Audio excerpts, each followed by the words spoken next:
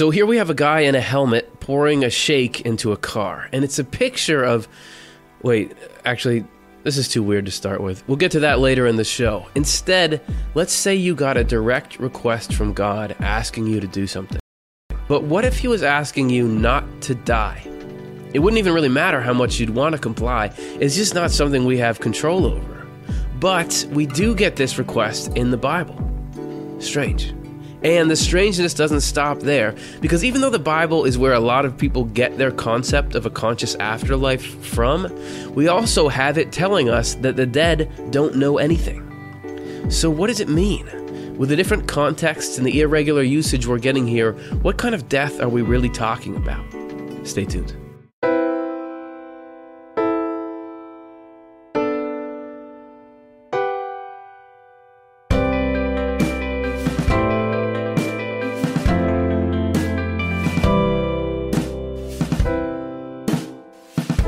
Hey everybody, welcome back to another episode of Swedenborg and Life. Today we're going to be asking the question, why does the Bible say that the dead know nothing? My name is Curtis Childs, and I'm going to be the host with you today. So we're talking about the Bible, and we're talking about the afterlife, and we're used to the idea of the afterlife being a debate of sorts. You get plenty of people who are convinced there is an afterlife, they've had experiences or believe in it. There's other people who are convinced that consciousness can't survive without the physical body, so when the body dies, that's the end of consciousness. So we're used to that being a back and forth there, and people being on different pages. But today, we want to look at a particular facet of that debate that's popped up here for us on YouTube. When sometimes people feel moved to comment on our stuff, and we've gotten a number of comments, and I know other people who've delved into similar topics have gotten these as well, where there are people who are questioning the existence of an afterlife, but they're not saying there's no life after death because there's not sufficient scientific evidence for it, or the people who recorded these experiences are being facetious, or they're lying to get money or something like that. These people are saying there's no afterlife, and it's because of the Bible. Line comes up a lot, the dead know nothing. So there, it says the dead know nothing, so how can Swedenborg say that there's a conscious afterlife where people are knowing things, right? It says it right here. So we could go into the Bible, look at the text, and find other passages that seem to indicate the opposite and try to have like a phrase war saying, no, there is life after death according to the Bible. But it really brings up a bigger question, which is, why does the Bible say stuff like that in the first place? Like, why would it say the dead know nothing? Why is it in there? Why would there be contradicting passages in there? Why does the Bible talk like it does? And this is something we would love to sort out just for that aspect of the conversation, but it's also something, if you're doing a Swedenborg show, which we are, you should be getting into this as well, because this is what Swedenborg started with. When he first was publishing his theological works, he had this multi-volume series called Arcana Celestia, now translated Secrets of Heaven, and it was all about going through this confusing symbolic language in the Bible and explaining, what does it mean, why does it mean that, and how does it go from being something obscure to being something relevant and an asset to human existence. So we're going to take a look now, because it could just be that Swedenborg is just saying that. Is there any evidence for it in the Bible itself? And can we, by digging around in there, clear up this conversation? Who are the dead? Do they know anything? And what does it mean for us day to day? All right, let's begin in part one.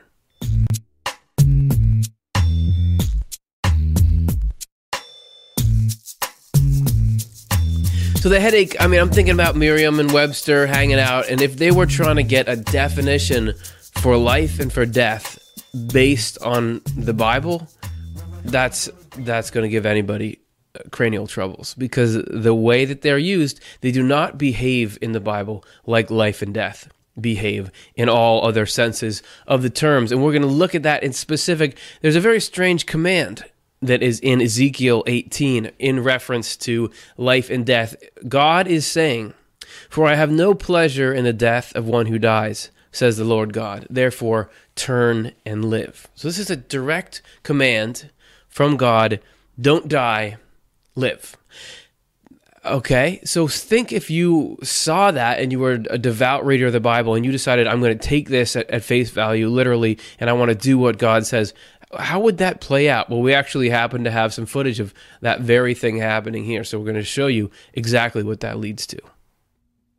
I have no pleasure in the death of one who dies, says the Lord God. Therefore turn and live.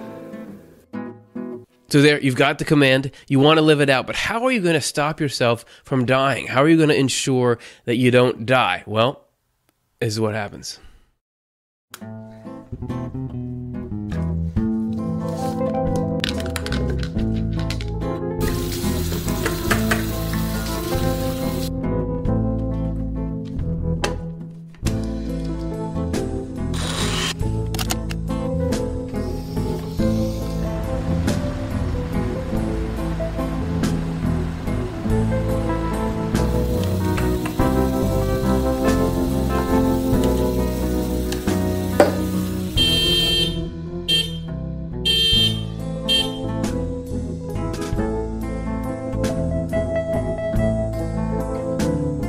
You end up in a corner with a hockey helmet and a broom trying to shut out all danger from the outside world. But really, even if you went to those extremes, it wouldn't matter. Even if you did everything right, used all the soap in the world, drank the healthiest shakes in the world, drove as slow as you possibly could with as much padding on as you could have, even if you did everything right, you still would die eventually. No matter how many precautions you took, it's a losing battle. So why is God telling us that he doesn't like people who die, that we should turn and live? It's confusing. But that's the Old Testament, right? The Old Testament is a confusing body of work. When we get to the New Testament, you have Jesus Christ. He's much more straightforward and clear and compassionate. Surely, if he talks about death, it's going to be something that we can understand. He'll clear it up for us. Let's take a look. This is from John 6:48. And he says, I am the bread of life. Your fathers ate the manna in the wilderness and are dead, right? This is the bread which comes down from heaven, that one may eat of it and not die. I am the living bread which came down from heaven. If anyone eats of this bread, he will live forever. Well, I see two kinds of dead here. The first one, that could really just mean dead, right? The Israelites ate manna in the wilderness and they died, like everybody dies. But these last two, these yellow ones, he's offering a product that makes it so you can't die, and somehow it's him, and there's no fallout from it. You never hear in the stories afterwards about people eating that bread and then living forever. Did they just not take him up on it? They said, "No, man, I don't want that bread. I don't care if it makes me live forever." What's he doing? It's more confusing to me because he's talking about death and then some other kind of death. Like there are multiple kinds. And it's in the context of him telling us how to live. And there's actually another command talking about what our life should be like that is similar. Oh, hey, sorry, let me get out of the way. Yikes. This is back to the Old Testament, but it's again telling you how to live and the results. If he has walked in my statutes and kept my judgments faithfully, he is just. He shall surely live, says the Lord God. There we go. You wanted to know how to live. That's how you live. So you have to walk in statutes, keep judgments, in essence, live a good spiritual kind of life. That seems straightforward enough, right? So I'm thinking about that poor guy from the skit a minute ago, and maybe he would benefit from hearing this. So let's take a look. What happens when he reads this pretty comforting passage that seems to lay out, this is how you stay alive.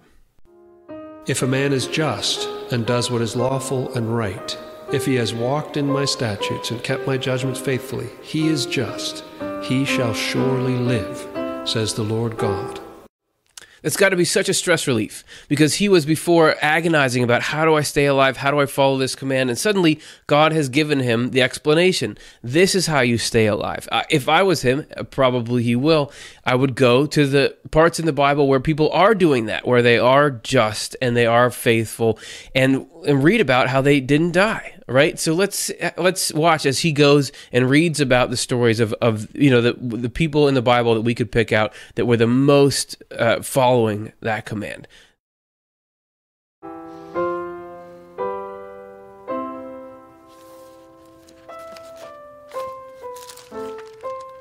So all the days of Noah were 950 years. and he died. So Sarah died, and Abraham breathed his last and died. And so Rachel died and was buried. So Isaac breathed his last and died and was gathered to his bride. And Miriam died 10 years old and died. It doesn't work. The prescription that God gives doesn't work, because those are the people in the Bible who are the best, most moral people, or at least among them, and they all die just as much as the evil people die. So God is giving you a command and telling you how to do it, but if you do it, it doesn't work. It's confusing. This is not comforting. This is confusing. And now we're going to actually make it worse, because it gets even stranger, the usages of death. We move past the Gospels into the epistles. This is 1 Corinthians 15, verse 31. Paul is talking, and he says, I affirm by the boasting in you, which I have in Christ Jesus our Lord, I die daily. So if you meet somebody and they say that they died, that's a red flag, right? Because you didn't die, because I'm meeting you right now. If somebody says, I die every day, like, what color flag is that? This is, what's he talking about? How's he going to die every day? Not to mention the story of the prodigal son. Let's go to a famous parable from the Bible. This is in Luke. It's not like it suddenly gets easy to understand, because you guys, have you heard this story? It's the two sons. One goes off, lives prodigally, and then comes back. And this is the other son talking to the father, and the father is saying, for this my son was dead and is alive again. He was lost and is found, and they began to be merry. The son was never dead. The son was just gone and living a frivolous life and blowing all his money, but he wasn't dead. So what is this death? I mean, I see death being used in many different settings, and it seems to have different connotations in each one. So if we're going to go make a whole conversation around the dead know nothing, how do you know what death means there if it's hard to pick out what death even means in all these other passages? And it gets me wondering, if there's this much confusion coming out of the text of the Bible, does the Bible help to clear it up? Can you find within the text of the Bible some kind of directional arrow saying this is a general vicinity of the definition of this stuff? Well, I think so. And I think we would probably want to check out Deuteronomy 30. That would be our best bet. Pay attention to this first line here. This is verse 15. See, I have set before you today life and good, death and evil. So what are those two doing in pairs there? In that I command you today to love the Lord your God, to walk in his ways and to keep his commandments, his statutes and his judgments, that you may live and multiply. And the Lord your God will bless you in the land which you go to possess. But if your heart turns away so that you do not hear, and are drawn away and worship other gods and serve them, then I announce to you today that you shall surely perish. So the second half you could read multiple ways, or the second part, but that beginning part, set before you today life and good, death and evil. Can we pull out from that some kind of overarching definition? Is this really the truth about life and death in the Bible? That death is equated with evil and life is equated with good. Not that death is a consequence of evil and life is a consequence of good, but that death is a correspondence with evil and life is a correspondence with good. They are symbolic from each other. Could that be the case? Well, it just so happens that that's exactly what Swedenborg says in his exegesis of the text. Yeah, we circled all the way back around to our buddy Swedenborg. This is from Secrets of Heaven 5407. In the other world, so he's talking about in heaven and hell. In the other world, life means heaven in general and eternal happiness in particular, while death means hell in general and eternal unhappiness there in particular. Many scriptural passages make this plain. So because this is the way it is in the spiritual world, that's the way why the Bible was written this way. Heaven in general and eternal happiness in particular are called life because the wisdom to see what is good and the insight to see what is true are found there. And these contain life from the Lord, the source of all life. And he goes on to say, hell holds the opposite, though. It holds evil instead of good and falsity instead of truth, and therefore spiritual life that has been snuffed out. As a consequence, one finds comparative death there. And think about that. So death obviously is different than we're talking, because you can't be like, oh, I'm pretty dead, but Joey is really dead. So it's got to be something more on a sliding scale, because spiritual death is evil and falsity. There you go. Spiritual death is evil and falsity. In the human being, spiritual death is evil intent and the distorted thinking it leads to. Not the cessation of consciousness. Some people will think about death as you're not aware that you're existing anymore. In life, you are. But there seems to be a different split here where both dead people and alive people spiritually are looking around, are thinking, are feeling, but it's the quality of your thoughts and feelings that really matters. And we're going to look at that now in depth in part 2. See you.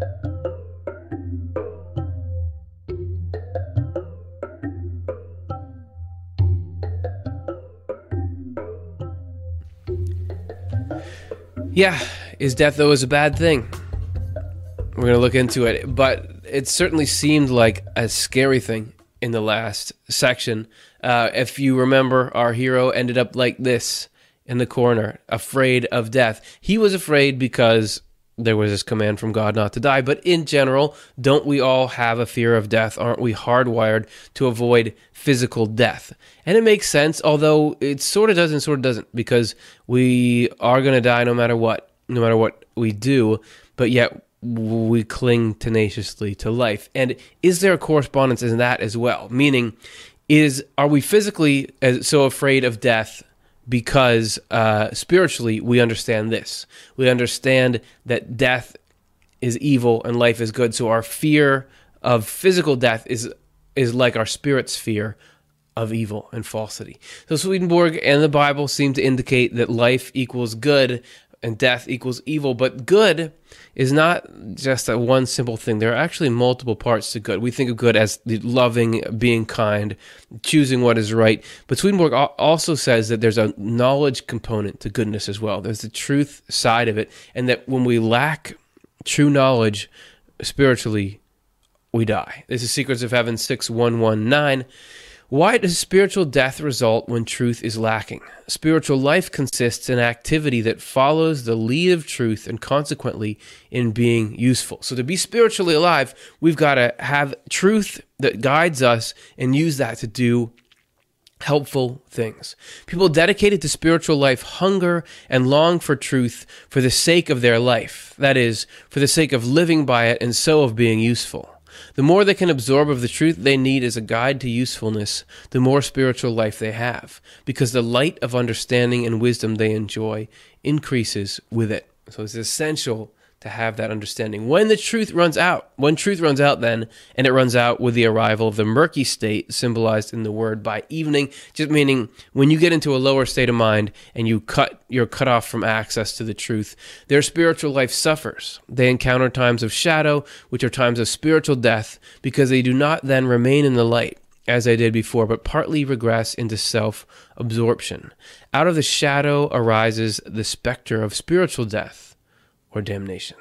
So if you don't have the truth, the spirit dies. Which makes sense. If you don't have any sense of what's going on, there's no way you're going to resist the allure of things that are not good to do. The only reason we're able to have any sort of self-control is because we understand things. I understand I want to eat this whole tub of icing, which I really do, actually. Like that Betty Crocker. Like, I could definitely eat one of those. But I can understand this is not going to be good for me in the short term. Like, as I'm going to be done eating it, and in like 4 or 5 minutes, I'm going to start to feel the crash. And in the long term, that is not healthy to be putting that stuff in that capacity into your body. That's a stupid, silly example. But for everything, there is this same level of understanding, including how we treat other people. And knowing, oh, what I do to them, that's what it would feel like to have it done to me. It shouldn't be done. We need that understanding. And if we don't have it, we die. Much like the body dies without water, the spiritual water is truth. So the mind dies, or the mind, which is a spirit, dies without truth. So using that truth is how we make the choices to live or die. We're going back to in Ezekiel, we got this command, choose life.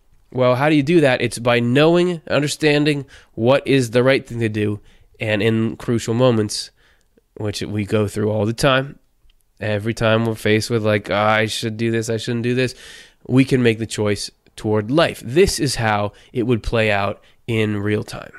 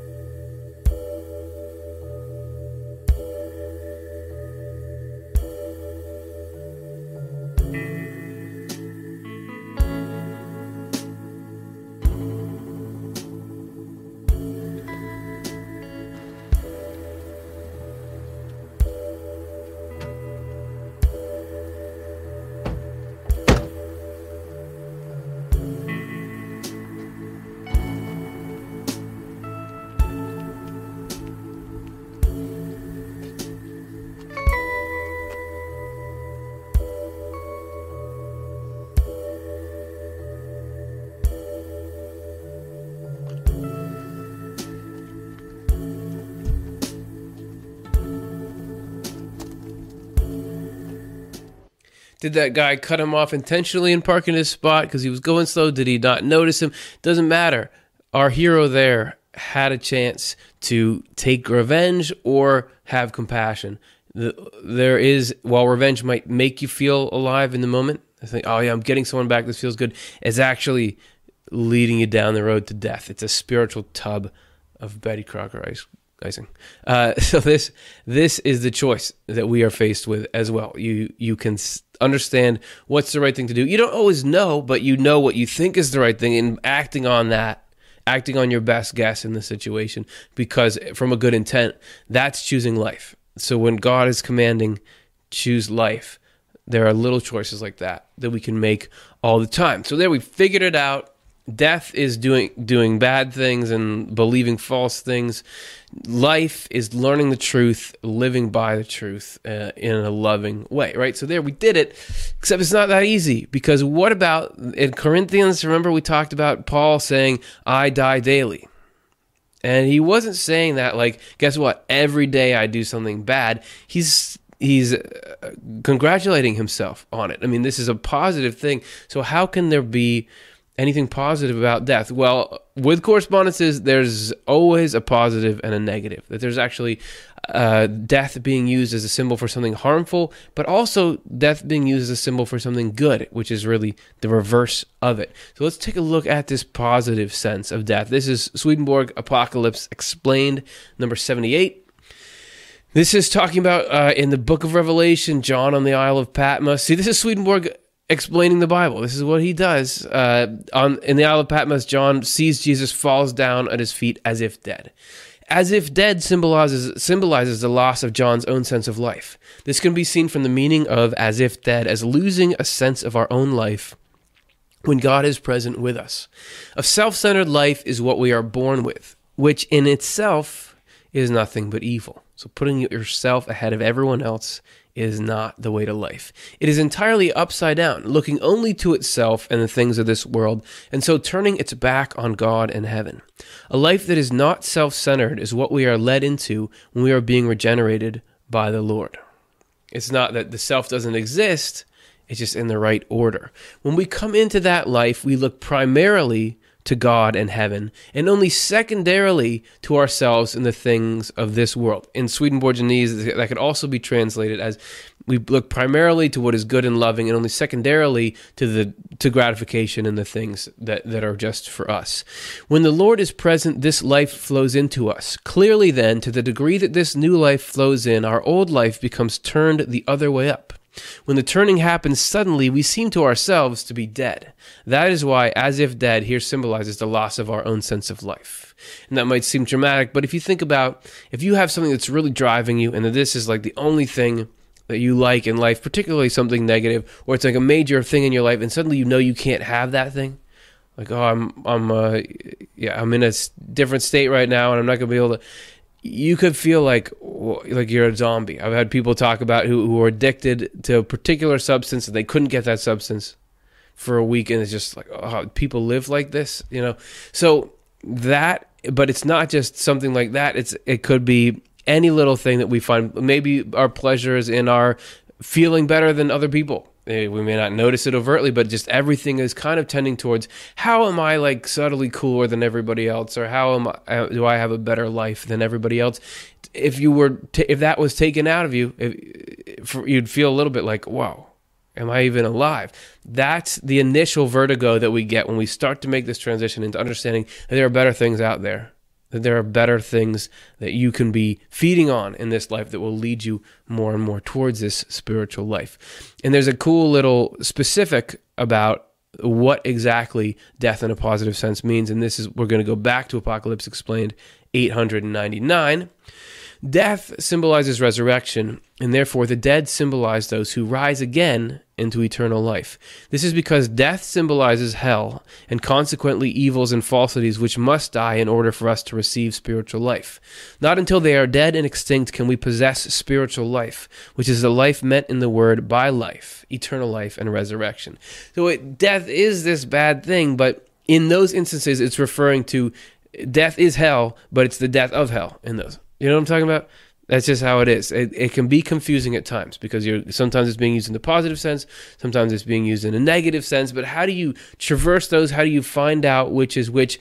It's almost like it'd be handy if there was like a tool that you could use that would just sort of tell you, like, I don't know, like a magnifying glass that you could put over the text and it would tell you what the meaning was in that context. Well, guess what? This is like fresh out of the Swedenborg Foundation labs. This is actually, this polycarbonate fiber makes it so that when you put this over text in the Bible, it displays the correspondential inner meaning. You want to try it out? This is just going to be putting into use everything we've learned in these first two sections. Let's take a look in part 3.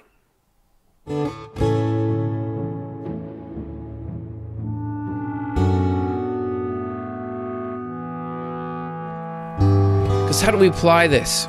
How do we take this stuff we've been learning and get it to make not only these passages make sense, but then the concepts behind them, and eventually get to our goal of figuring out what does it mean when it says the dead know nothing. So let's try it out. I mean, what do we got to lose? It's like, it can't be that dangerous. So let's go back and look at some of these passages that we already looked at and were confused by. Let's start with John 6:48. You may remember that we were talking about these verses. This is the bread which comes down from heaven, that one may eat of it and not die. I am the living bread which came down from heaven. If anyone eats of this bread, he will live forever. It's cryptic. What does it mean? But remember what we learned about life and death. This thing has a couple other correspondences packed into it that you'll see here. But let's take a look at this text through it here. All right. Okay. You got to get the right distance. This is not, Swedenborg does not exactly quote this. He never gives a one-to-one internal sense, but this is our approximation of the internal sense based on Swedenborg. This is the delight in good things which come down from heaven, so people may take it in and be kept out of hell. I am the living goodness which came down from heaven. If people take in this goodness and make it a part of their lives, they will come in to heaven. That, particularly for me, that last line that makes sense. People take a particular kind of goodness, put it into their lives, they will come into the state of mind, which is called heaven. And all the other correspondences in there as well. So that's practical, that's applicable, that points me in a direction. To me, that's energizing. Like, I get what you're talking about. But let's try it on the next one. See if we can hold up just as well. Let's go into Ezekiel. We had some confusing stuff there, these commands that you have to stay alive, that sort of thing. For example, that we started with this one. For I have no pleasure in the death of one who dies, says the Lord God. Therefore turn and live. Seems kind of harsh. Let's take a look and see what exactly does it mean by that. Is it that we disappoint when we die? According to correspondences, I have no pleasure that anyone should live in hell, says the Lord God. Therefore, turn your life around and come into heaven. Or however he would say it. But that, to me, is a greater indicator of the character of God as well. Because yes, God would not want anybody to live in hell. I have no pleasure in that. A lot of people think, or I've heard a lot of, like, God gets revved up to put people in hell. Like, you did something wrong, and I'm going to really get you for that. Like, I'm pumped that I get to punish you so hard. God does not like it when anybody chooses a life of self-centeredness because of the harm they do to others, but really because of the harm they're doing to themselves. So come on, turn around, come into the state of mind. It's called heaven. Let's stay in Ezekiel, right? If we're answering those, because we had this. There's another one that's pretty direct that might be worth just getting this magnifying glass over. This is one we didn't really look at before. The soul who sins shall die. But we did look at sort of the reverse. Is it really, like, look around? Are the meanest people dying the fastest? Is that any indicator that oh, don't do that, you're gonna die? Doesn't seem like it. So what does it mean? I would take the magnifying glass, get it close. A person who willingly does harm immerses themselves in hell. What could make more sense than that? Maybe I'm just saying that because I'm so used to the way correspondences work through Swedenborg. But to me, it's like of course, you immerse yourself in hell when you willingly do harm. That is spiritual death. Spiritual death is not accidentally doing wrong things. It's willingly doing wrong things. We're on a roll. We might as well, let's get into the New Testament. Let's look at Matthew 10. Remember, we had that before. This is going pretty well. We could get through all these passages really quick. So, he who finds his life will lose it, and he who loses his life for my sake will find it. What does it mean? This is confusing. Is it about martyrdom? Are you supposed to, be killed for the faith? Is that better? Let's take a look. Get the thing in here. Okay. Oops. It's a little bit far away. We get the focus right. It's not working. Why isn't it working? Well, it's because we talked about these two senses of death. One, death being a positive thing. One, death being a negative thing. We were looking at death as a negative thing in those other passages, talking about people who are immersing themselves in the hellish mindset. In this sense, death is good. So what we actually got to do is flip this thing around. Yeah, let me just get it out here. Flip it around. All right. People who hang on to self-centered agendas will lose heavenly life. That's the warning. But then people who give up self-centered agendas for the sake of God and neighborly love, pardon me, will find heaven. That's the good dying. When you let the things in you that dehumanize other people and put your own gratification above their happiness and are willing to treat them like objects to get what you want, when that dies, you find heaven. That's the positive sense. Let's try another one of those. This is Romans 6. We'll move on into the epistles, because there was this line earlier that we're not showing that he's referring to, where he talks about dying to sin. And here he's saying, for he who has died has been freed from sin. Now, if we died with Christ, we believe that we shall also live with him. Are you saying that everybody who dies doesn't have evil tendencies anymore? Is that so? The best, all you got to do is die, and then that's it. What's it talking about? Again, let's magnify it. Right here. Sorry, I'm not very steady getting in there. A person who has risen above what we would today call lower ego has been freed from hell. If we allow the Lord to subdue our lower ego, or our sense of self-aggrandizement, we will also be filled with the Lord's heavenly love and wisdom. Okay? It's a map. It's a map. This is the way you go. This is what you do. Let's just take a look at one more. Ephesians 2. Just to get us at you, we're trying to jump around, see if this applies all over the place. And he made alive, who were dead in trespasses and sins. Well, what does that say? What is this going to have some kind of inner sense? It's way different. It's not. It doesn't change at all. That one is so obvious, even on the surface. Is equating death with trespasses and sins. That's a spiritual death. It's just right. It's right there, showing above the surface there. What else could being made alive mean? We're establishing through all this what it is to turn and live, to do the command of God. Go live, go live. What does that mean? It means choose what is good through what you know to be true. If that is all too theoretical, here's how it would look in real life.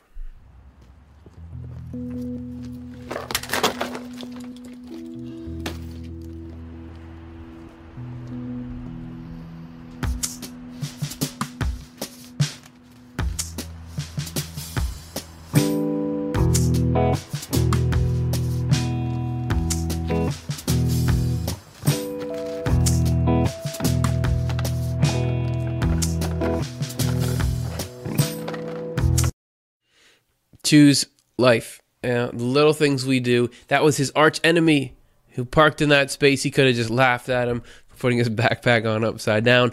But instead, he decided, I'm going to go help.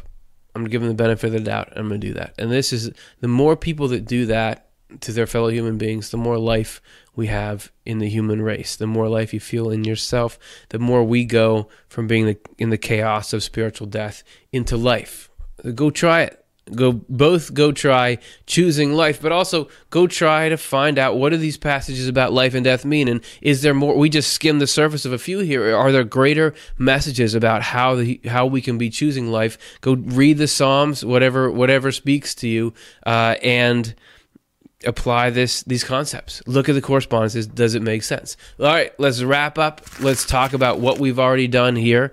We started with confusing usage of the terms life and death. We had these commands that you can't complete. There's advice that doesn't really seem practical. That's where we started. But in the text itself and in Swedenborg, we found a way to crack the code so that it goes from abstract too applicable. And in using it, things not only make sense, but they give us the path to treat others better, to really fill ourselves with spiritual life. And if you remember, this was all about this line here in Ephesians, that the dead know nothing. So what does that mean, the dead know nothing? Let's put the magnifying glass on that one with what we know. If you are committed to a self-centered life, sadly, you don't know love, and you don't know truth, and you don't know what you are missing. The dead know nothing. That in the hellish mindset, you don't understand that there's such a better way to be living. Think about yourself in all the times when you've been more or less dead. And just, think back maybe when you were a teenager or sometime in your life, you're living for some kind of self-gratification and understanding there's such better stuff out there. And that's the problem that Swedenborg saw in hell. It was that people were just had let some kind of passion for what is harmful overcome their human decency, overcome their compassion, and just wreak havoc on everything, everyone around them. We can do that in our own little ways, so let's work against that. Let's choose life. It's not about whether or not there's an afterlife. It's about how we're in this life right now, because everything that we go on to do in the afterlife is based on the foundation of this life. So let's not know nothing here. Let's know something, and let's continue to grow more and more in knowledge, right? That's what it's about. It's not about arguing if there is a life after death or not. It's about living this life in as much good, as much truth, as much spiritual life as we possibly can. If you would like to experience some spiritual life right now, please like and subscribe. That will, they're all gone.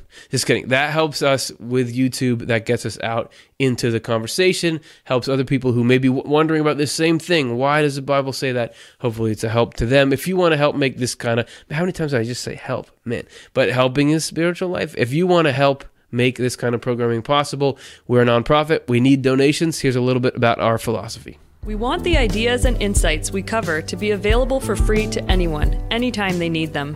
That's why we offer Swedenborg's books as free downloads on Swedenborg.com, and we produce this show and other content on our Off the Left Eye YouTube channel with no paywall or ads. The only way to keep this up, though, is for those of you who like what we're doing and feel comfortable giving, to give.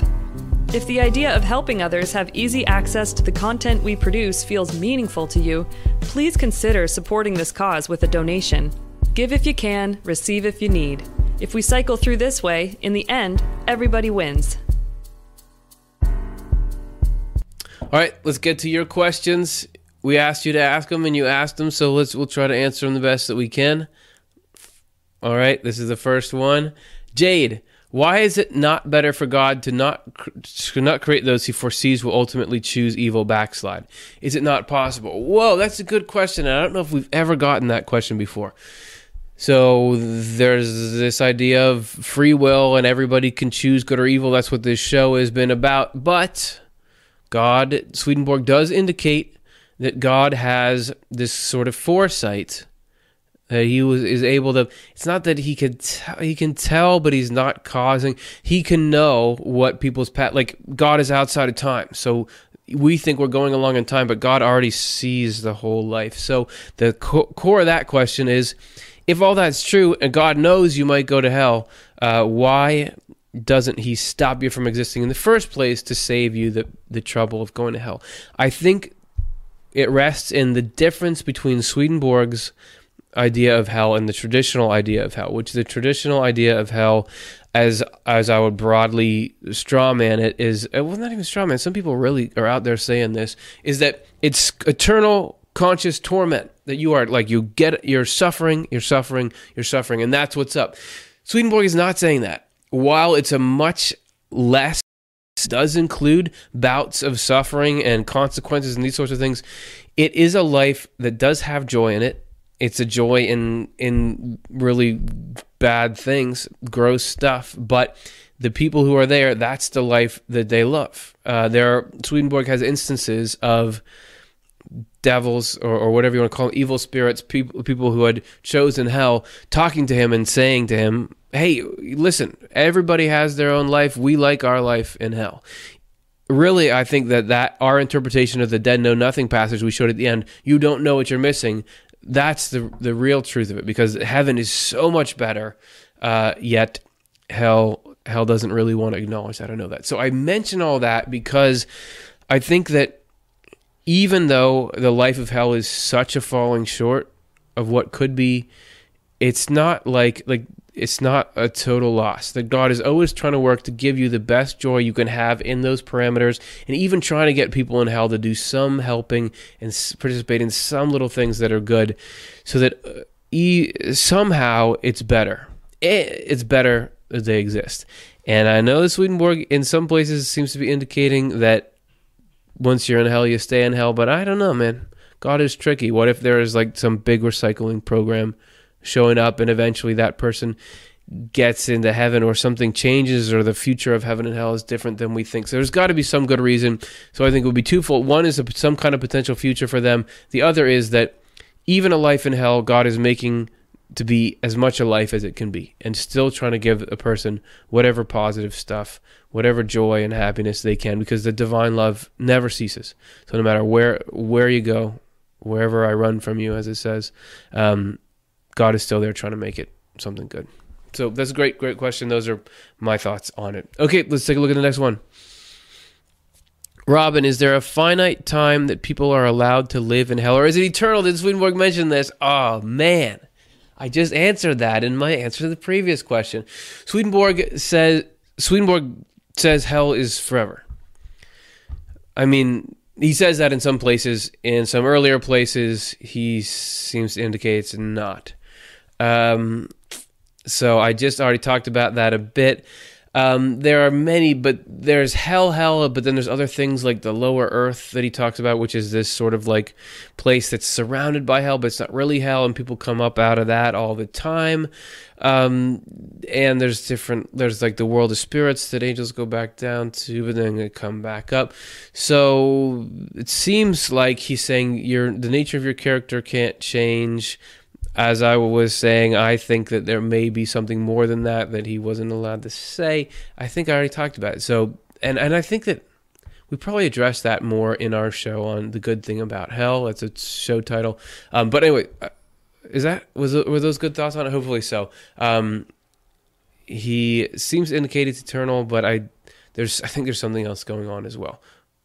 Okay, let's go to the next one. Jeffrey, what does the Bible mean by the second death? Yes. Shoot. There's like specific answers to this. The second death, initially it can mean like there's physical death and then there's spiritual death, but I believe also, I was just having a conversation about this a couple months ago, but there's sort of like, you're going into the world of, I think it's when you die, you go into the world of spirits, but then from there you can die into hell. And I think that's what it's talking about. I'm going to have to advise you to Google second death, or not Google it, but get to newchristianbiblestudy.org is a good Swedenborg search site. Put that in there, second death. We really should have me equipped with some kind of search site here. Anyway, that's a good question. Okay, let's do our next one. Regine, the Bible says some of you will not die. Does it mean we will also go directly into the spiritual realm in body form? The Swedenborg takes the setup to be that everybody's physical body dies. There was Jesus Christ who had actually something happen with the physical, that somehow that was a connection between the physical and the spiritual, and his physical body became spiritual. We do, and this is some fascinating Swedenborg trivia, but we do take something physical with us. He says, he just describes it in an ambiguous way. He says that the outermost, the inmost elements of the physical become the outermost elements of the spiritual. Whatever it is, it would not be like you take your body or your clothes. It would be just something like, I don't know whether it's something you could see with a microscope or not. He just makes this tantalizing comment about it, but doesn't explain further. I think that everybody goes through the process of shedding the body but entering your new spiritual body. Swedenborg says your spirit is not just like a hovering mist that can go out of your body. The spirit is animating your whole body, interacting with every part of it. So the spirit is the same form as the body. That spirits are just like people with all the organs and all the limbs and everything like that. So we all have this body form, but it's our spiritual body, which instead of being based on our genetics is based on our will and our understanding, the kind that we're forming here as we've been talking about. All right, let's do one more question. Rafi GB, in one segment you said it's easier to go to heaven than to hell if you pay attention, but then Jesus had to die to restore the balance of good and evil. So if it was easier to go to heaven, why didn't the greater numbers of heaven make that unnecessary? There have been varying levels of easiness to get into heaven. And Swedenborg does seem to provide sort of weights on either side. He says he does have a chapter in his book, I think it's Heaven and Hell, that the title reads, "It is not as hard to lead the life of heaven as people think or as they expect." So he gives you that it's just about doing little good things. On the other hand, he does say when Jesus Christ was around that there was this absolute threatening of the spiritual balance. So check out our show, The Spiritual Battles of Jesus Christ, if anyone hasn't, that the human race was very near being destroyed. So there have been events throughout the history of the human race that have shifted the balance, right? So it's not always been the same pull from heaven and the same pull from hell, according to Swedenborg. And actually, even in Swedenborg's day, it had gotten really bad, but then this event was happening that was the forming of the new church was supposed to pull things back. So it may be that it's easier today, but I don't know if he ever says it's easier to go to heaven than to hell. He says easier to go to heaven than you think. So if I said that, maybe I was misspeaking there. I don't know. And then again, Swedenborg's heaven and hell have layers to them, so going to the outermost layer of heaven, opening up to that is very different than opening all the way to the innermost layer of heaven. He almost indicates that people hadn't for thousands of years opened all the way to the innermost level. Okay, I feel like I want to leave it there because he doesn't really spell out exactly. Well, he indicates sometimes that there are more people choosing a negative path, but then other times seems to indicate that God is predestining everyone to heaven and you have to work against it. So I think the answer is probably complex, and I have limited information. So there you go. That's that. I'm going to get that on a T-shirt and wear it because that's just how things usually end up. Because these are great questions. Thanks everybody for joining us, and we hope you're going to join us next week, because next week we're going to be looking at reincarnation. And what does Swedenborg have to say about it? Does he think that we come back into this life multiple times? Do you go into an afterlife? Are there similarities? Can they coexist? There's sort of the two great views of the afterlife, I feel like, are a permanent afterlife and a recurring cycle here that may lead up to permanence, but you're coming back and back and back here. So where does Swedenborg fit on that? We're going to check it out next Monday. Hope you can make it. See you then.